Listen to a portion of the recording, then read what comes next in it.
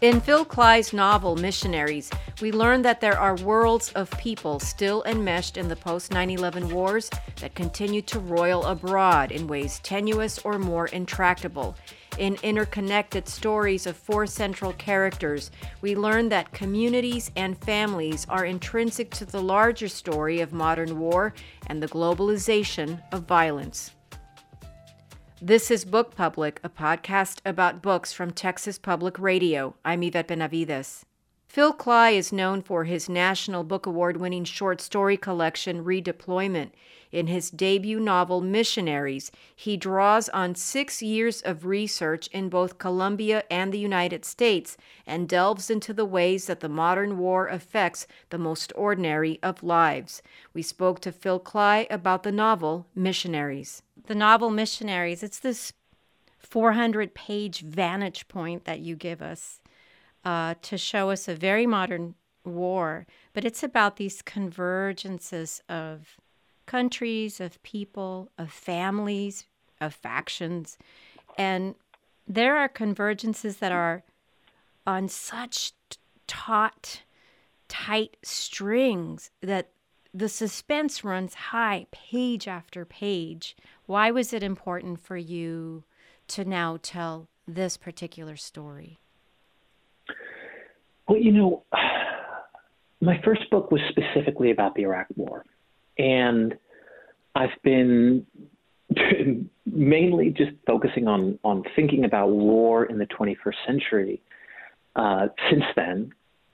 And it seemed insufficient to me, or at least for what I felt was increasingly vital for people to understand, to just talk about one conflict, because the wars and the way that we fight them now kind of bleed together.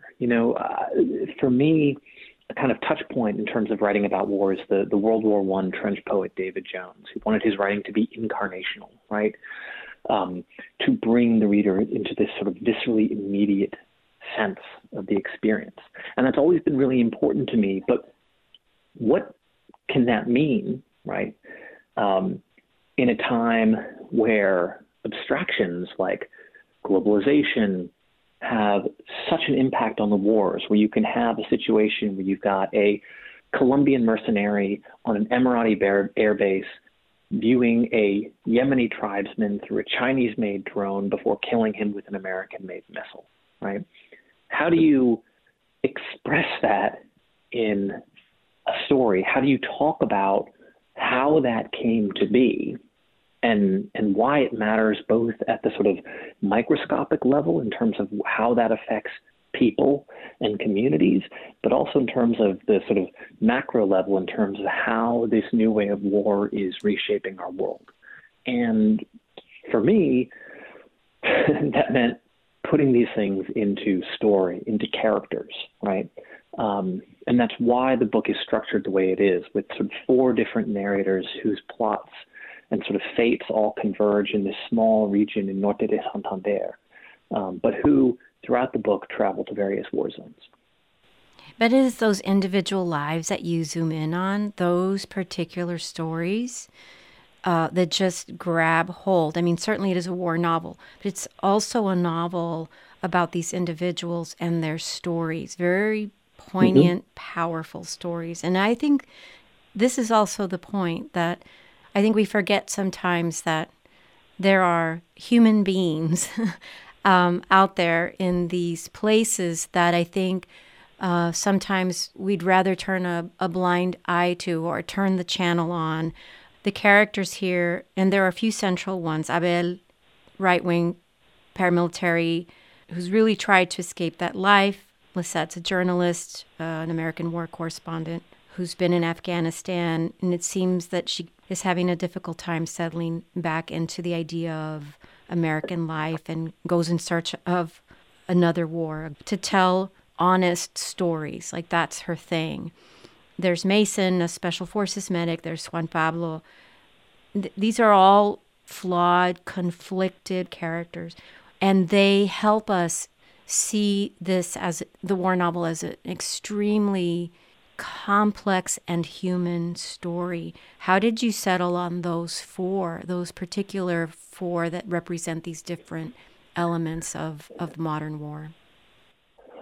Right. So, well, they sort of emerged out of a long process of research. The book involved, interviews with tons of people, special forces folks who'd spent time in Iraq and Afghanistan and Colombia, with multiple trips to Colombia to do research, where he interviewed everybody from a former minister of the interior to people who grew up in paramilitary towns, and I wanted to have sort of various layers of war. That you could sort of navigate through these characters' lives. And so if you think about somebody like Abel, who is from this sort of poor rural region, he's experiencing sort of at the ground level the consequences of decisions that are made sort of high above him. So there's a raid that's kind of pivotal in the center of the book, which is actually based on something that really happened, where the Colombian military put a beacon into a 6-foot-tall teddy bear that a drug trafficker had ordered for his girlfriend's birthday party. And they tracked the teddy bear to this party before killing him. And Abel lives in this region where that raid, after that raid, the people who killed the drug trafficker leave, and they tell themselves that it was a success. But what happens is it restructures, changes the power structure in that region, right? In that community where Abel lives. Then there's Juan Pablo, who's in the Colombian military, right, and is involved in planning and executing that raid. There's Mason in the American military, and the American military has been intimately involved with the Colombian military and assists them in various types of activities, including increasingly sophisticated targeted assassination campaigns, which is a recurring theme throughout the book. And then you have Lisette, who starts out in Afghanistan and is, a journalist trying to understand the big picture and trying to find ways of talking about what's happening that will be meaningful to an American public that's disengaged from the wars. And so that was sort of how I conceived of these four main characters. But of course, when you write them, they take on a life of their own. And your sort of, kind of neat schema for exploring geopolitical issues starts to get complicated with the very human motivations that they have. And so, for example, just, with Juan Pablo, I thought I was writing one type of character, and then I gave him a daughter, and all of a sudden his relationship with his daughter and his daughter as a character became really central to the book. And that was, that wasn't in the original plan, but that's sort of what happens as you write. But I want to ask you about your research, too. You've done an incredible amount of research for this novel. I read the list of sources in the acknowledgments. I thought it was a dizzyingly long list. And you mentioned, too, all of the interviews. I'm sure there were dozens and dozens of interviews, the research you did in Colombia. And I just want to ask you about that. Like, how do you set about to structure your research or keep it organized? Because things do change as you write the novel. Yeah. And so the research must be just this wholesale, almost nebulous thing that then you have to inventory and go through. Well, I always want to do enough research so that so that I feel free, right? If I know a few things about military campaign in Colombia, I'm going to write exactly those things into a story, because I'm not going to feel free to pick and choose, to invent, to sort of do things that are unusual, right? But I feel like I can justify because I know the material well enough. So I'll always do a ton of research, but not, it's not so orderly in my head. I mean, I say that I did have at one point a sort of like, serial killer style Post-it notes all over the place. But like things about Colombia. But at the end of the day, what I want is to have just a kind of bunch of ideas swirling around in my head and things that I can draw on and pick from to use as I see fit as I'm sort of pushing through with the narrative. The other thing about research is, there's kind of different types of research. So there's research like, knowing about a particular technology or a style of warfare or certain things that might have actually happened, or how the Colombian paramilitaries used election returns to figure out which communities they should target for kind of to terrorize.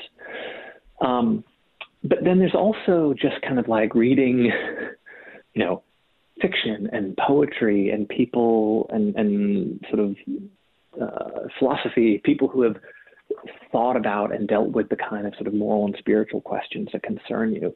And so it's not that organized a process, and a certain amount of fluidity and chaos is important for the writing to actually have that kind of freedom for me to feel like I can deviate and explore something that I never thought I was going to.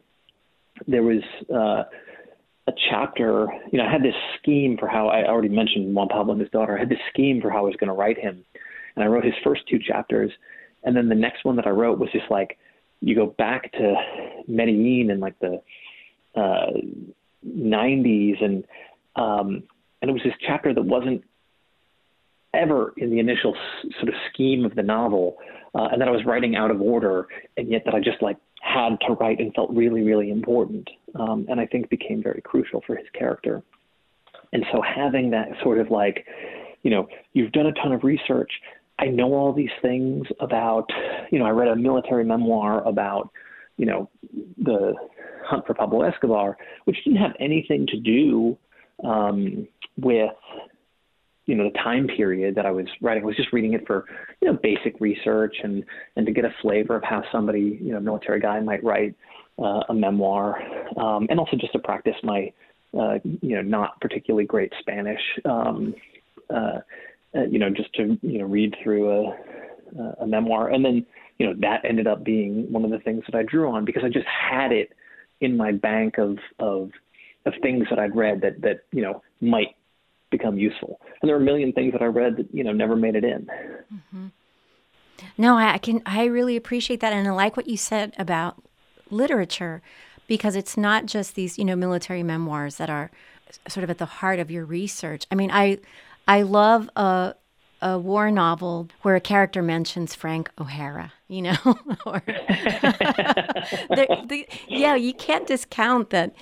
Or the mention of Roberto Carlos singing "Amigo," right? The song coming on. It's just like yeah. Yes, this is it. This is the way you add texture and color and these realistic details. These are human beings walking around in these spaces that that we're trying to understand better as readers.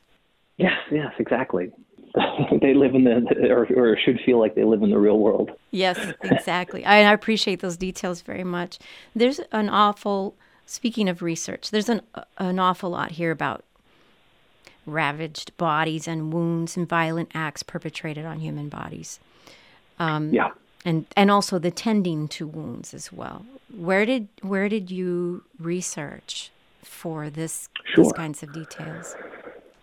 Yeah, so Mason is a medic, and there are descriptions of him tending to the wounded, particularly in Afghanistan,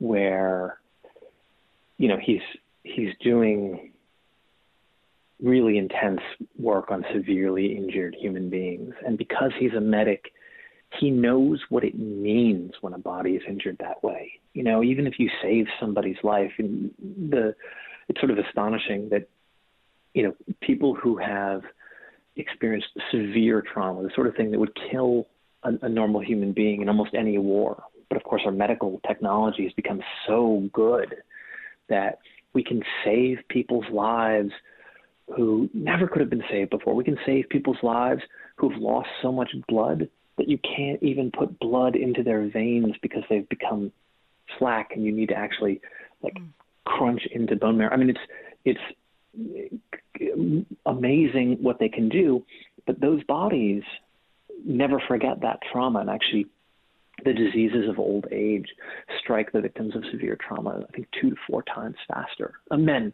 I think women actually do much better than men in terms of recovery from severe trauma in that particular regard. And so he knows sort of scientifically what this means, but he also has a somewhat philosophical bent. And he's trying to think out what it means on a kind of deeper level as well. And then, you have somebody like Avel, who experiences sort of, a particular level of extreme violence. And for somebody like that, one of the pivotal writers for me is Jean Amery, who was tortured by the Gestapo and then sent to Auschwitz, and later wrote about the experience and wrote about what it did to him on a sort of psychological, philosophical level, right? What his relationship to the world was after he had been through that. And so trying to think through, what does wounding mean? What does it mean at the level of science and biology? What does it mean sort of psychologically and philosophically and spiritually is a sort of recurrent theme through the book. And also, what does it do to communities, right? Because, the book opens with Avel reflecting on what it means to be a person. And for him, it means having a community. I like what you said in another interview about the ways in which readers should understand that the war is just another topic, like any other topic, really, that we give our time and attention to. Some readers will reject books about war, thinking that it's just too far removed from what they care about or think about or need to know about. So whether your next book is about the war or veterans issues or the military, the idea, as I understood it from listening to that other interview, was this is literature too. And you've just Right. cited another author writing about those experiences. So what do you say to that? I feel like there must be all this pressure for you to be that guy, but that guy is a writer. It's sort of, Right. I know you have this military experience too, but I feel like the pressure is tremendous for people are sort of, waiting for the next book about war. And then there's this whole other group of people that just offhandedly reject the idea of reading a book about war, right? So I wonder how you consider those sorts of things. Yeah, I mean, you don't really let that in when you're writing. You just write about the things that feel most vital and alive to you. And I think that, whether you're interested in war or not, and one interesting thing about Read Deployment is a lot of people have told me that they don't read war books, but they read that, and which I very much appreciate. And, for missionaries, yes, it's about war. It's about, understanding 21st century war and why it is, I think, different in important ways. But also, it's about what it means to be a father, what it means to sort of have a set of ideals that you use to navigate through the world that kind of have to then face up to the reality of the world and how it doesn't quite fit, and the adjustments that you make, sort of mix of idealism and pragmatism and corruption that all the characters are tempted by. It's about what it means to be a vulnerable human being in a world that is sometimes dangerous and full of suffering. These are not things that are unique to people who have experienced war. It's about the importance of community, and how broad, abstract, globalized forces can destroy that community, right? It's about the faith that the various characters have, whether it's sort of faith in their job, faith in divine mercy, faith in the progress of civilization, right? Faith in the institutions they're a part of, and what happens when that is shattered. So, they're just human stories at the end of the day. Faith in your daughter in the future. And as far as, whether people want to pick up a book about war, I mean, some subjects appeal to people more than others, but I wanted very much to write a novel that was not sort of narrowly focused, that would be open to people who don't generally think about these sorts of things, right? When we started talking, I was talking about this kind of very complex global system of violence, right, that drove me to write the book. But at the end of the day, this book is about very specific human beings. So I think anybody could empathize with all of them, even though they're very different, sometimes at cross purposes. As I read the book, I really disagree with people who say that, they'll read a short story if they just want to read something fast and be done with it and, just sort of plow through it. That's not the way I read short fiction or anything.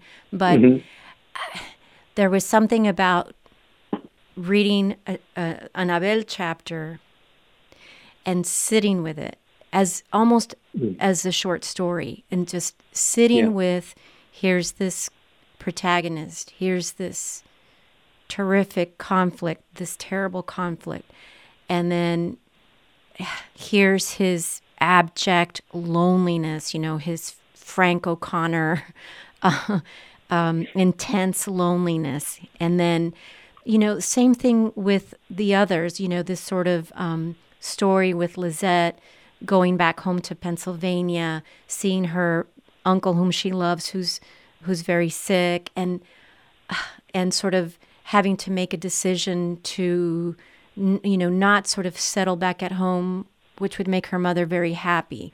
But now she needs to, these profound conflicts of these characters. I mean, I really appreciate what you're saying about this sort of this global connection of war. Like, we are all connected in these wars and in these things that happen over there, but they're really happening everywhere. And at the center is the community, any individual who's in even the slightest way impacted by what's going on in these far-flung places that some of us will never see.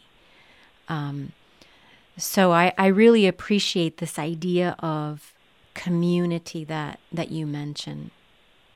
Yeah, there's a reason that I opened the book there with Abel, and it's with Lisette, one of the things is the community that that her family lives in is one that is sort of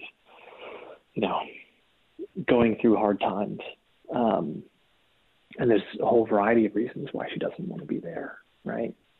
But also she doesn't want to be constrained by it. And Lisette and Abel have very different relationships to community. Abel just desperately wants some place where he can belong, and Lisette wants to sort of slip the bond of the images people have of her back home. She's much more sort of, individualistic in that way. What's the main thing that you want readers to understand about your novel? I mean, right now, and maybe even as we continue to march toward the future with all of these question marks about our own country, yes, about the world, about this pandemic, about politics, about so many things. What is the main thing? I mean, this is the big question about literature that's sometimes a little bit rhetorical, but not really. What's the main thing you want us to understand about your novel right now? Well, I mean, the biggest thing that I want from readers is something I could never think of myself. I mean, the beauty of literature is that people enter into this experience that you have tried to curate them through, and then come up with reactions and reflections and sort of, the act of reading is a creative act in and of itself, right?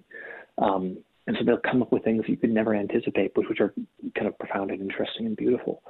So that's always the main thing. I would say one thing in terms of this present moment that's very important is these are sort of forces that I'm talking about types of warfare, institutions, and the ways that they are, institutions have their own kind of inertia, right? And so one of the kind of interesting things and tragic things is that since maybe the second half of the Obama administration, it really hasn't mattered who the executive has been, right? In terms of, well, let me back up. It's mattered a lot who the executive has been, but the style of warfare has remained constant, right? The Donald Trump military policy is not in any real significant way distinct from that which Obama was doing in the latter half of his presidency, right? Just that,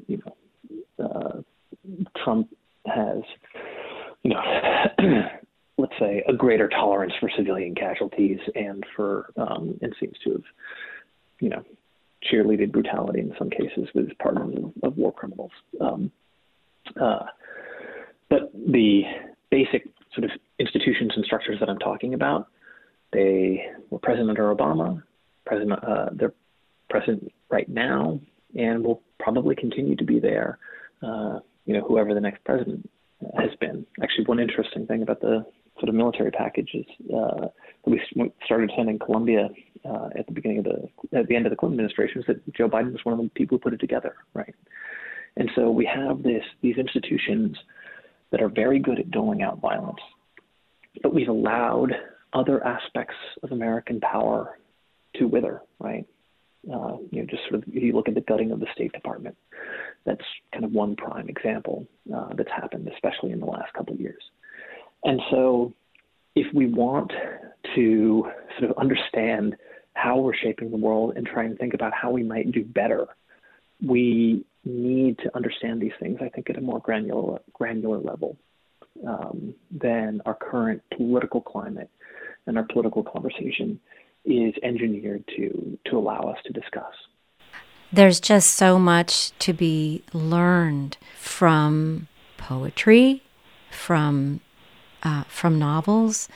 It just seems to me that a book like Missionaries right now is, and I don't mean this, I don't mean to say like, oh, everybody should read this so they can figure things out and know what it's all about. And it's not that. It really boils down to what is just a quintessential story about people.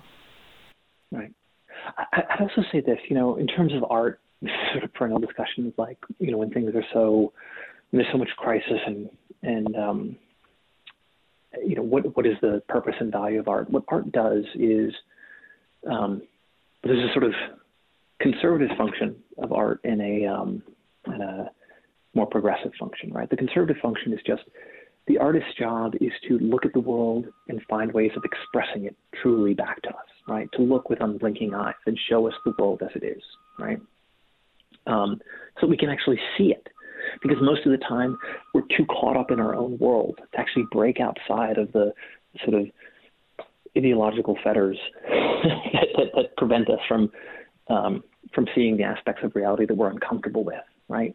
But the other thing that artists do is they sort of help us reimagine other ways of greeting the world, of approaching reality, of thinking about it. And so, you're never going to get a policy paper, right, from a piece of literature. But you might get a better understanding of the human condition, the complexity of our social reality, the philosophical challenges of trying to do good in a broken world in ways that will better inform you in terms of how to go about and think about and act within that world. I think that art plays a critical role in that. And so that is, I think, what art can do that nothing else can. Phil Cly, thanks so much for your time today. Thank you. Phil Cly is the author of Missionaries. This has been Book Public on Texas Public Radio. Write to us at bookpublic@tpr.org. Jacob Rosati composed our theme music. Bree Kirkham is our digital producer. Dan Katz is Texas Public Radio's news director. I'm Yvette Benavides.